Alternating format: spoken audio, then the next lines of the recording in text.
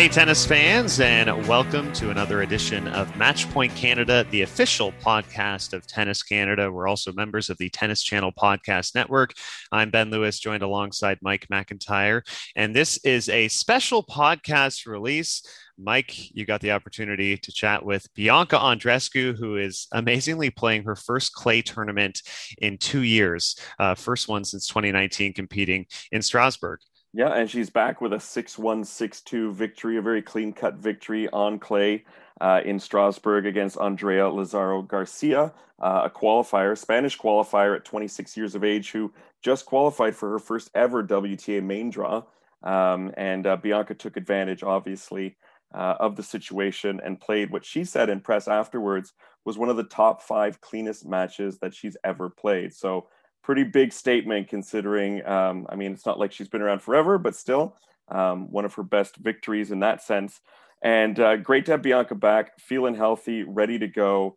And I think we're both, along with all of her fans, pretty excited about what she can do with Roland Garros coming up shortly. Yeah, absolutely. Just thrilled for her to get in a important clay court event ahead of Roland Garros. It's a smaller event, but definitely, as you said, a big statement to call this a top 5 win. I don't know what the expectations were for her. We're just seeing her back on clay, as we mentioned, since 2019, but she is the number 1 seed at this event, getting some important match play ahead of Roland Garros, the second Grand Slam of the season. Fingers crossed she looks healthy. And why don't we hear from Bianca Andreescu on how she felt about the match and how she feels moving forward? I felt really good out there, and I've been practicing a lot on clay too, so it was good. It was good coming back and actually playing a real match. What's the hardest thing about stepping back on the red dirt after so much time away, like when you first had your practice sessions and maybe your first practice match out there? What was the toughest thing for you?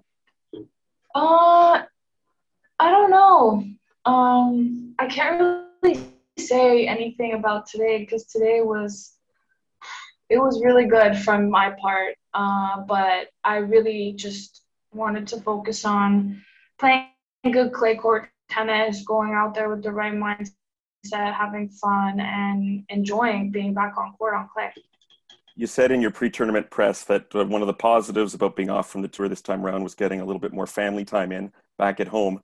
Is that back living with mom and dad, having like some rules over your head in that time, or what did that look like for you when you were back home here in Ontario? There's always going to be some usual childhood things going around in the house, but I love it. I don't always get the chance to have that, but it's nice. They do my laundry, they cook and stuff like that. It's awesome. And then being with my doggy Coco is really, really great. It's unfortunate, obviously, everything you've been through, and we feel it for you at a distance, and your fans obviously as well. For you, when you have these setbacks, having this kind of experience, unfortunately, is it easier for you to roll with it because it's like, well, I've been through it before, so I know how to mentally sort of temper things and put myself in the right frame of mind? Or is it just super frustrating, like, here we go again? I think a little bit of both. There's always that frustration at the beginning for me when something does happen, but being in that situation before as well helps a lot because I'll learn from the mistakes I did when it happened back then, and I just do it differently now, and I use the things that did help and then apply it again if it happens, when it happens, whatever. I feel like a sense of calmness, though.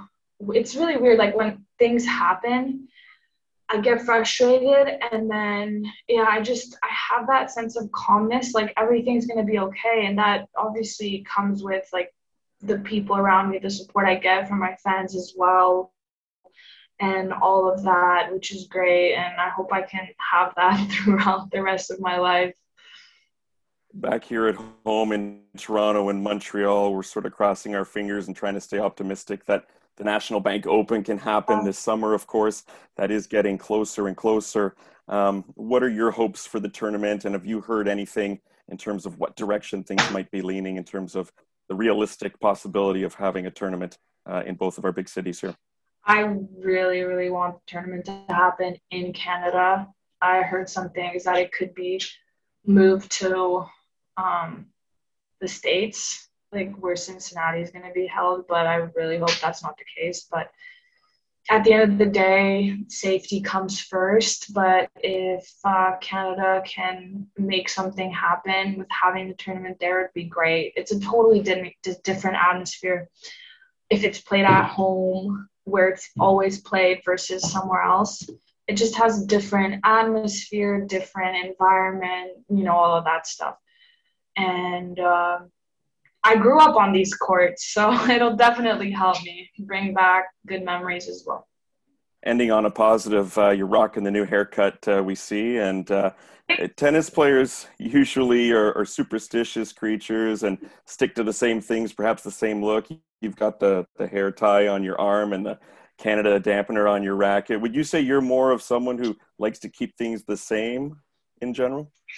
I really don't. I hate routine. I hate doing the same thing all the time, even in practice. Like I tell my coach to change things up. Sometimes I'll listen to music on the court. But I feel like that's been more recent, like last 3 years, I'd say 3-4 years, where I kind of developed that. Because before I was a little shy, and now that I have a voice, I have a lot of people following me and all of that. I really want to inspire them to be themselves and not to be afraid about what anyone thinks of anything about them. Like, if you want to do that, go do it in a respectful manner, of course.